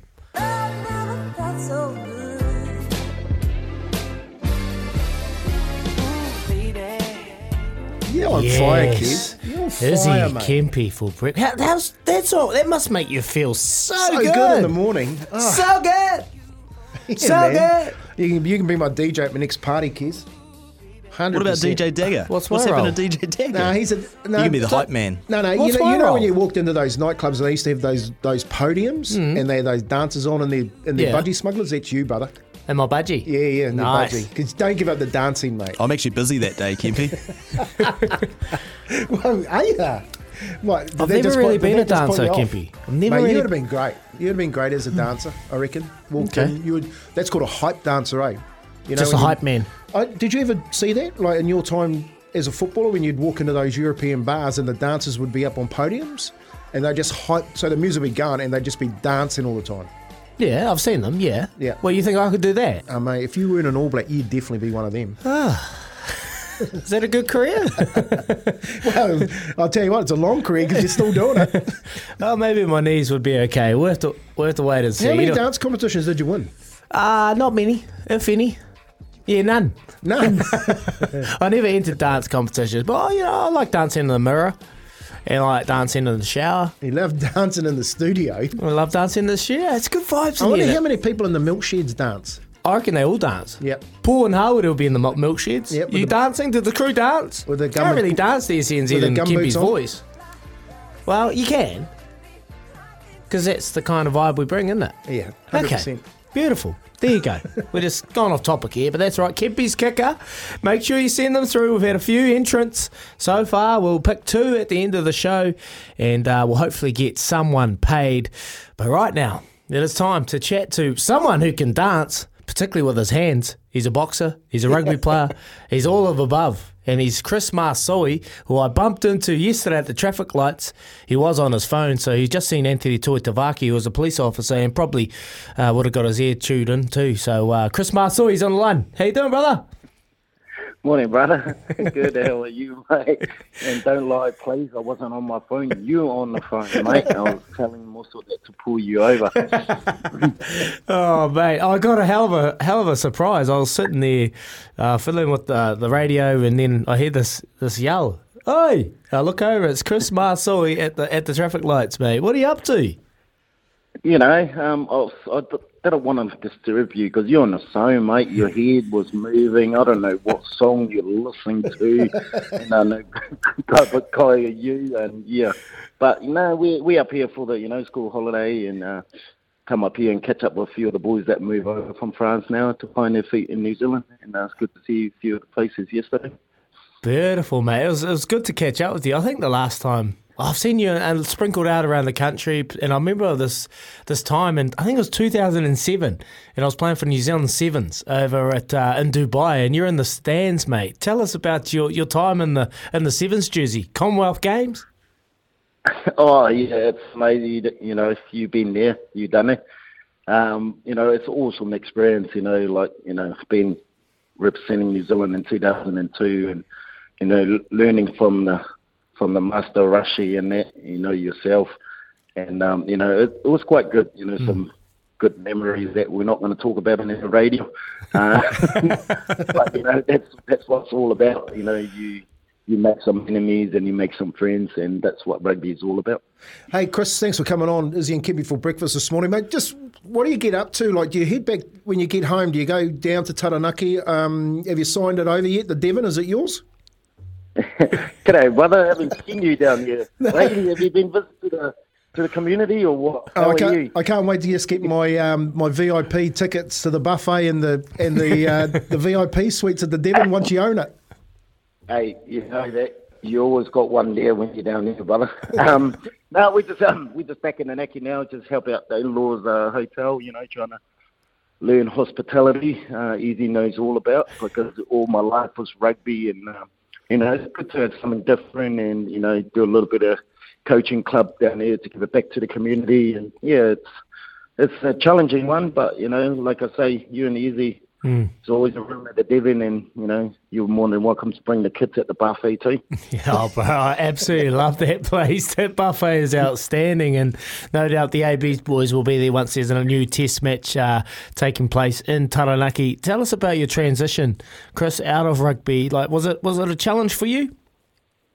Yeah, it was, mate. You know, fortunately, I was lucky enough, you know, straight from playing to been racing, you know, the senior team, coaching the defence and things like that. But fortunately, the pandemic hit, and that's the reason we're here, Izzy.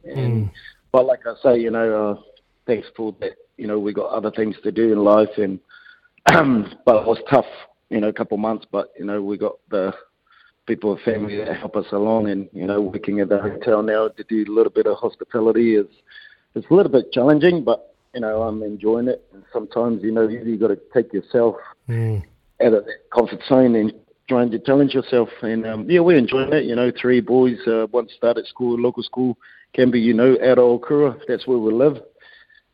Trying to learn how to surf out there, but, you know, not many island boys can surf, you know, they're easy. Keep going, you'll get it eventually, mate. You're in a beautiful spot down there in Taranaki too, underneath that maunga. Hey, Chris, there's a World Cup going on, and what do you make, mate, of the World Cup this year, you know, with all the island participation, all the players going back, being able to play for Tonga and Samoa, and especially the All Blacks, the way they're travelling. Do you think they're travelling okay before they get to this game against Ireland? Yeah, I think they do, you know, and that's the beauty of, you know, releasing those guys that have the experience, the ex-All Blacks, ex-Wallabies, and to represent their own, you know, identity. And it's good for the game, and that's what makes this Rugby World Cup interesting, because, you know, we never know who's going to win it. You know, back in those, Izzy knows about it, it's always about the All Blacks, Wallabies, and South Africa. But I know this one here, anyone can win it from 1 to 6. But, you know, it's a little bit of, the country was a little bit worried a couple of weeks ago after this performance that the All Blacks boys, you know, the boys put on the last weekend. And, you know, the way they were playing, hopefully I can trust the boys are heading in the right direction. And I'm sure, you know, Ireland and South Africa and France will start looking at them. And that's the thing we're looking at, you know, we don't want to speak too early. You know, but I think the All Blacks are starting to get their form, and hopefully they can put those together in the next couple of weeks. Chris, obviously you're born in Savai, Western Samoa. Would you have loved to have represented Samoa, don the blue jersey? Yeah, we do, Izzy. I remember when we left New Zealand, me and JC were the one we first approached World Rugby about changing the law, and unfortunately we're getting old now, Izzy. My mind's telling me I can still run straight, Izzy, but my body's saying, nah, mate, can't do it. But, we would love to because, I grew up in Ireland, that, and we always want to give it back to the community and give it back to, my roots and things like that. But, like I say, Kempy was saying that it's, this Rugby World Cup is good for the game, and seeing guys like Lela Whanu, Sapuanga, and, and not just the, even the Tongan team and the Fijian boys. And, it's good for the game, and, those kids are so proud to represent their own, their own islands. Yeah, listen, you listen to Izzy and Kempy for breakfast. We're talking to Chris Masoi, thanks to Tremaines, apart from our More Than Just an Athlete series. Chris, just talk a little bit about the community, what you're doing down in Taranaki, the coaching, and, of course, the hospitality gig, because the Devon isn't just a small hotel. It's used for infrastructure. Every time we're down home, the place is sold out. How's it all going, mate, making that transition into, I guess you'll one day be managing it in a tie, wouldn't you? Tie in a little black penguin suit? I don't think it's my father-in-law trusts me yet to run it. I can be. I can hear he's laughing at the back. Tell Pete Tennant if he wants a manager to teach you, just get me down there. Oh, you and Izzy will be in the front list, to be honest. I'll probably put you and Izzy in the bar, run the bar. That's where I'm at the moment, boys. I'm just behind the bar. No, it's been good, man. Like I say, Taranaki is a small community, and Taranaki is all about people. And can you tell that, we're on the quarterfinal this weekend, and fortunately in the Kempy there, I'm up in Auckland, but, the boys will do the job. And, like coming back to the community and, coaching my old club, Mighty Inglewood, the Brims, it's all about trying to give it back to the community. And, that's what it's all about. And, hotel-wise, we've been busy and trying to learn off the father-in-law. Because all he does is 24/7 at computer, and I'm not good with computers. He knows that. But what thing I'm good at, I'm good with people. Yeah. And that's what it's all about. We learn something from rugby, and, rugby is all about, connections and all about getting on the same page, and, same as hospitality, I guess. You're behind the bar, and I can imagine you've got a million friends wanting free drinks, mate. Is that the case? Yeah, it's the case, and I can't be there anymore because JC normally gives us for free, not me. But, it's good to see, when you see faces like you haven't seen it for a while, in the rugby community, and, bouncing into each other, and that's what's the beauty about rugby. Sometimes Izzy would get a lot of knocks and be like, "Oh, bro, do you remember me?" And I was like, "Oh yeah, sweet." Yeah, that's what rugby's all about. Beautiful. Let's talk about your boxing. Your boxing, obviously, you had a fight in 2022. Is that something you're passionate about? You keen to follow on? Yeah, I grew up in a boxing, Izzy. The family, the brother was the WBA. You're not throwing handbags again, are you? No, I can't. I wish they have a handbag fight show. I'll be in there, Izzy. Always something to, and then, retire from rugby. And I don't know if you know Izzy, but, sometimes it's hard to motivate yourself to get up in the morning after all those 18, 20 years of getting up at 6 in the morning and training for something. You saw me yesterday, bro. I'm carrying a bit extra. Boxing's always in my blood, and, trying to do something like that, and I really enjoy it. But there was only one problem, that the wife, she's the boss, she's not keen watching me get beating up. But yeah, it's something you want to continue, but when the wife say no, that means no, Izzy. Hey Chris, do you want to take you're back down there at Inglewood? Do you want to take your coaching any further? Is that what you're doing? Are you doing a little bit of coaching down there? Yeah, I do. Like I say, I've been involved in racing setup, took in the defence system, and then do a little bit at Carcassonne, second division, just outside Toulouse. And back to sign a contract there, and then pandemic hit, and then I've still got a lot of contact in France. I spent 12 years in France. It becomes a second home, and I really enjoyed it. But as always, we always have a contact with people in France that if you want me to come back to the game, and that's the reason I took Inglewood. Try to stay in the game and trying to give it back, pretty much. And I learned a lot in France, and become mature in France, like as you know in New Zealand, we're young and we're lucky we didn't have social media back in the days.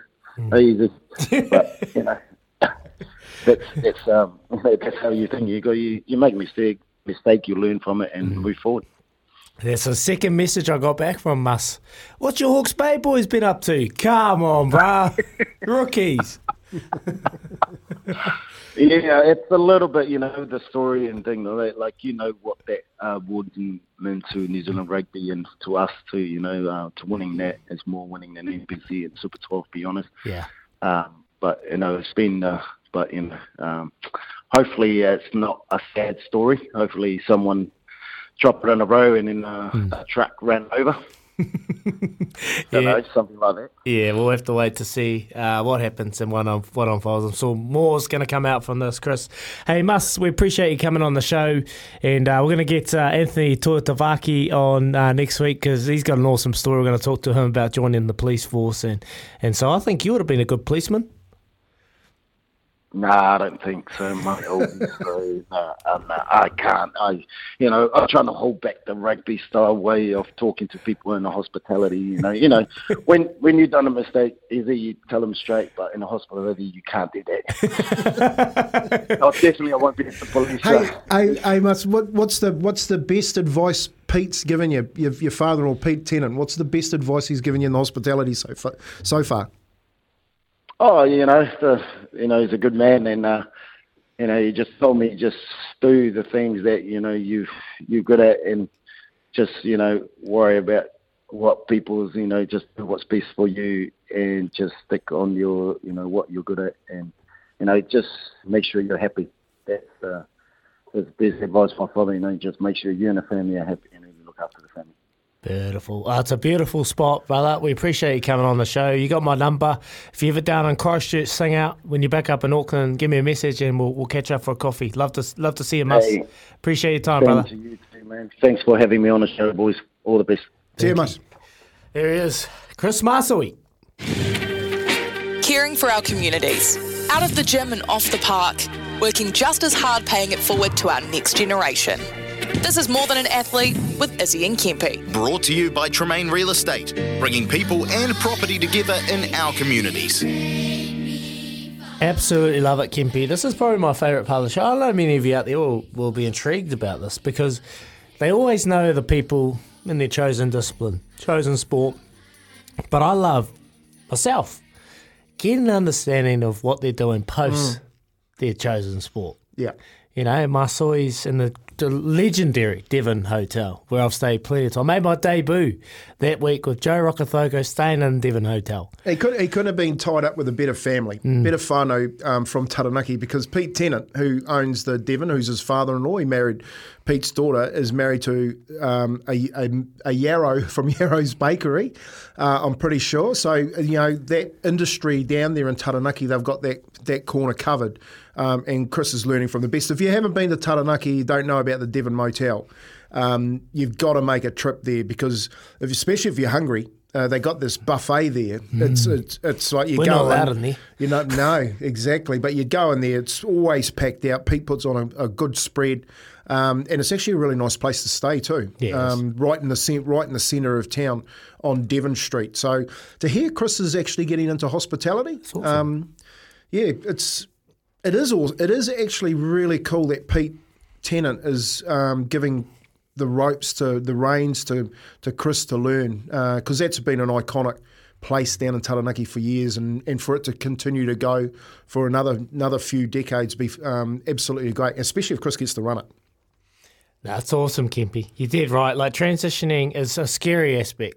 And when you've known one thing for a very long time, 18, 20 years, like you alluded to, it can be a difficult transition, but he's done well. He's in his chosen industry, which is obviously hospitality, And he's doing a great job. Chuck him behind the bar. I'm sure I'm sure the pundits will love it and it's going in there telling a few yarns. So, he ain't a dummy, Pete, eh? He ain't a dummy. Right, where are you going to go, Chris? Behind the bar, boy. Because that's where all the punters are coming. They're coming to talk to you. Yeah. And they're going to be spending plenty of money. Definitely. Love catching up with Chris Marr. So if you've missed it, you can head over to Izzy and Kempy for breakfast on our app and get all our podcasts, particularly that was our More Than an Athlete, Chris Marr. So you're listening to Izzy Kempy for breakfast thanks to Chemist Warehouse, the real house of fragrance. Now, we're just going to tack back to Kempy's Off the Back fans because we've had a lot of messages coming through in regards to that. Kempy, great off the back fence.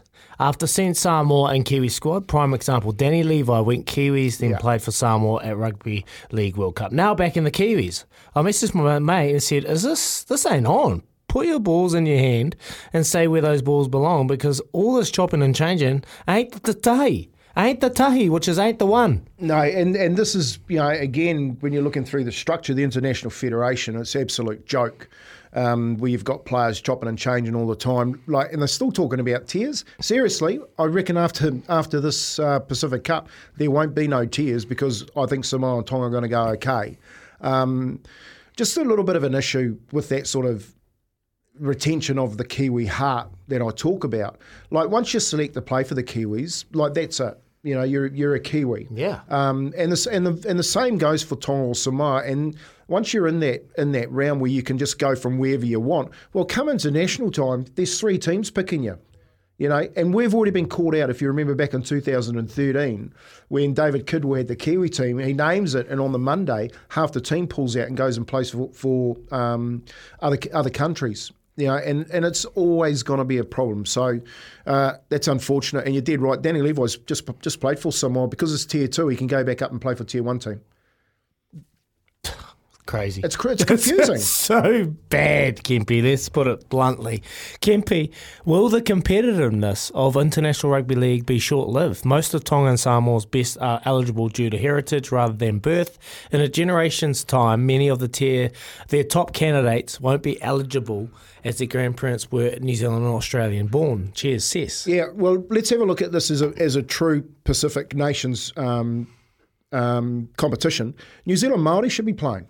All right, so they've got Tonga, Samoa, Australia, and New Zealand. Well, New Zealand Māori should be playing in this, and that way it takes away the Tongan Samoan heritage because they go and play for Tonga or Samoa. So, and instead of Australia, Pacific Cup, it should be the Indigenous side playing. But the international game tries to fix all these little things, which actually they just create more problems. And what that text is asking, does it dilute the quality going forward over years? Well, it already has. Yeah. Look at Origin. You name the Origin teams and see if you can get your tongue around some of those names. You know what I mean? Kafusi Fafita in the back row for Queensland, just to say.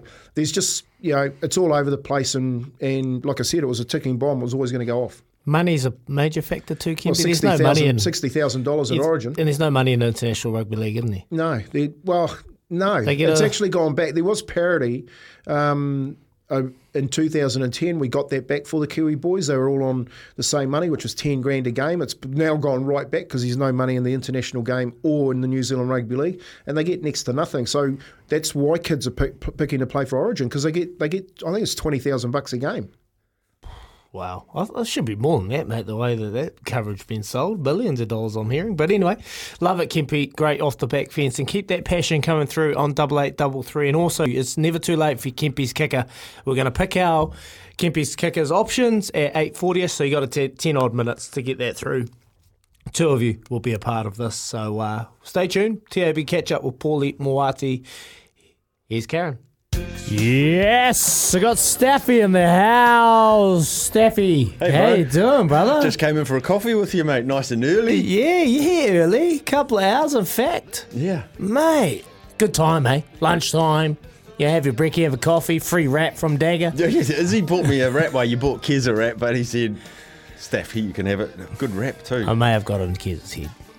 I'm sorry, Kez. Izzy's for the last 5 days been telling me how nice my breasts are, apparently, Steph. So. No, I haven't. I've been nice. Speaking of not so nice, Paulie Moati. Oh, you can talk to her.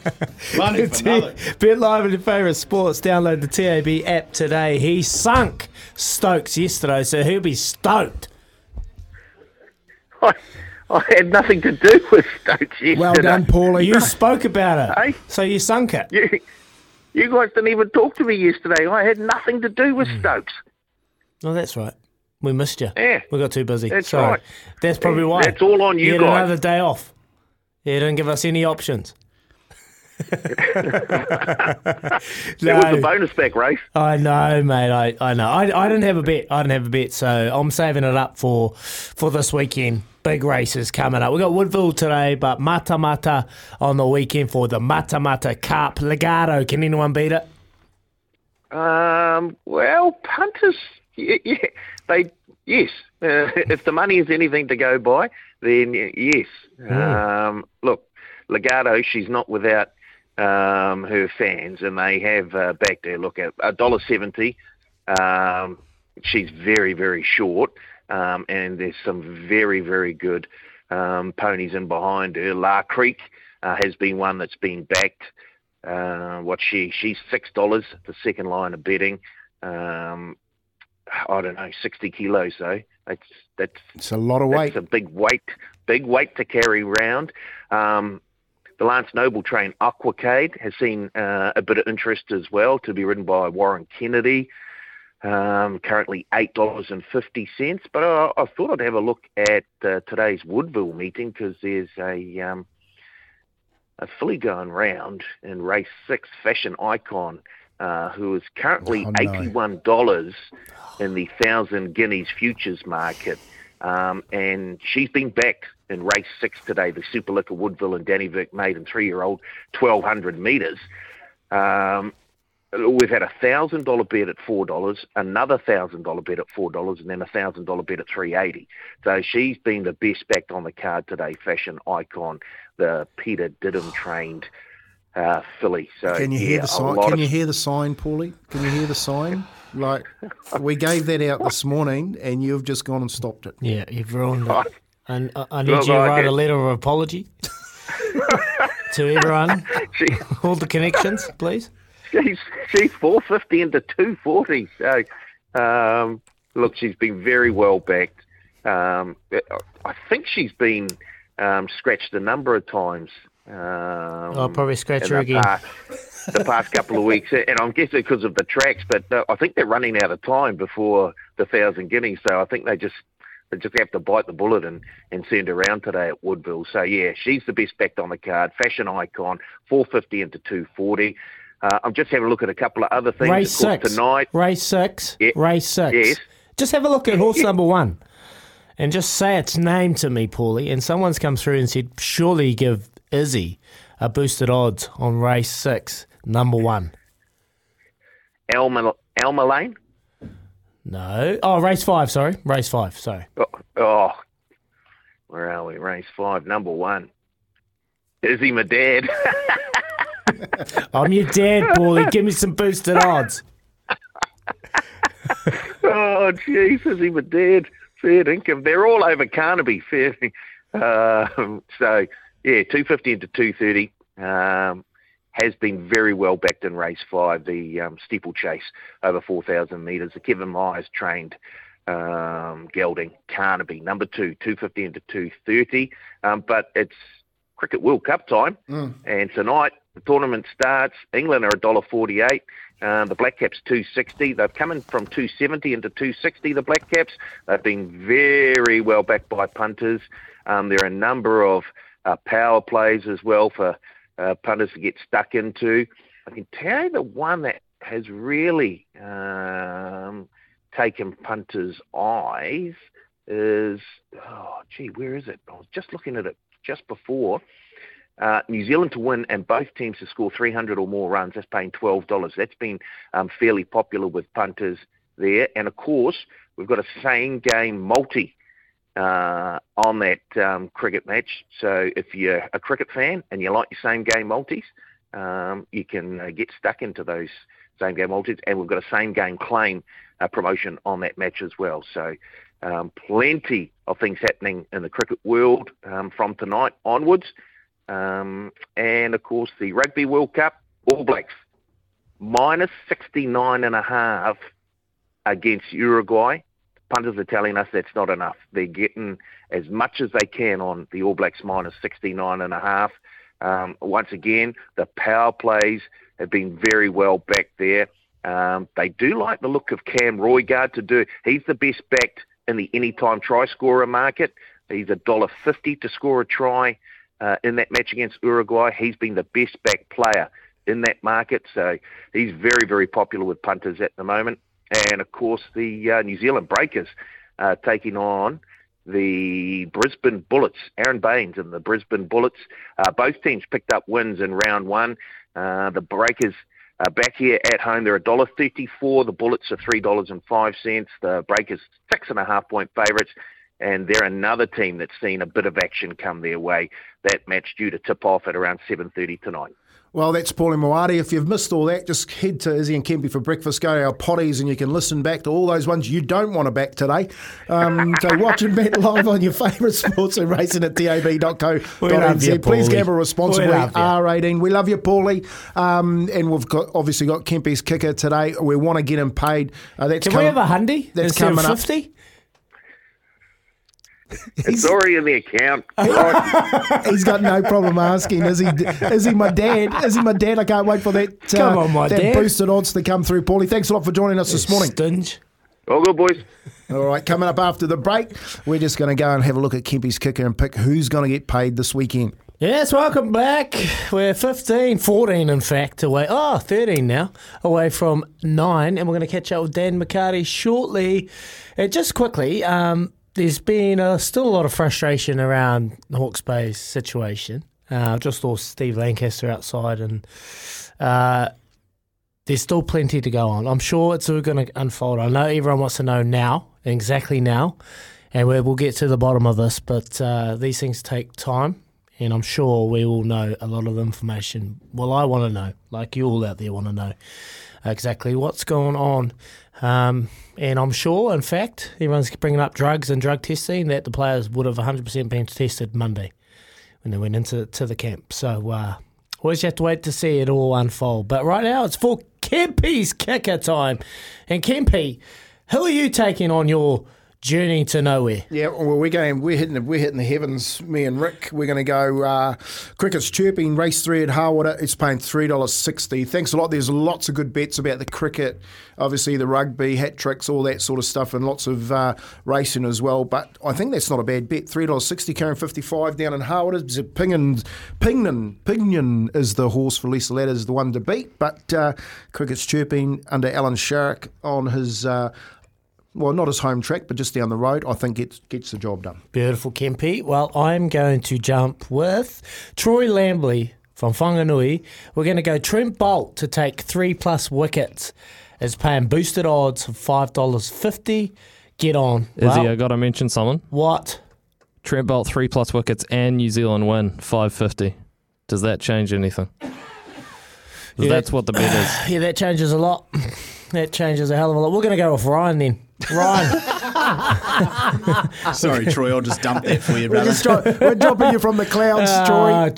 Troy, you left a little bit of gravy out.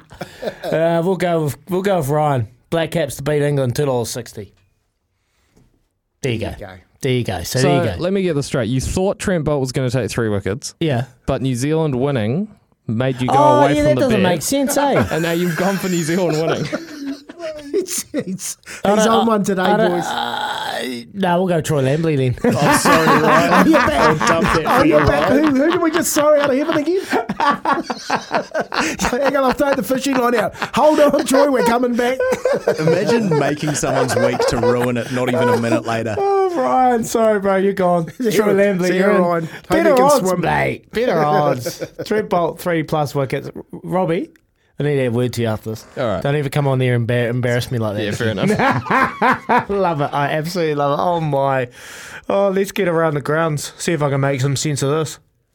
Yep. Around the grounds, Victor On Gas, easy 9 kilogram bottles, swap for convenience. Kez, do you want to run us through it? Yeah, go on, boys. I just thought while we've got Dagger here, all our rugby expertise go out the window tomorrow when I take over. So I thought we'd just go around the grounds.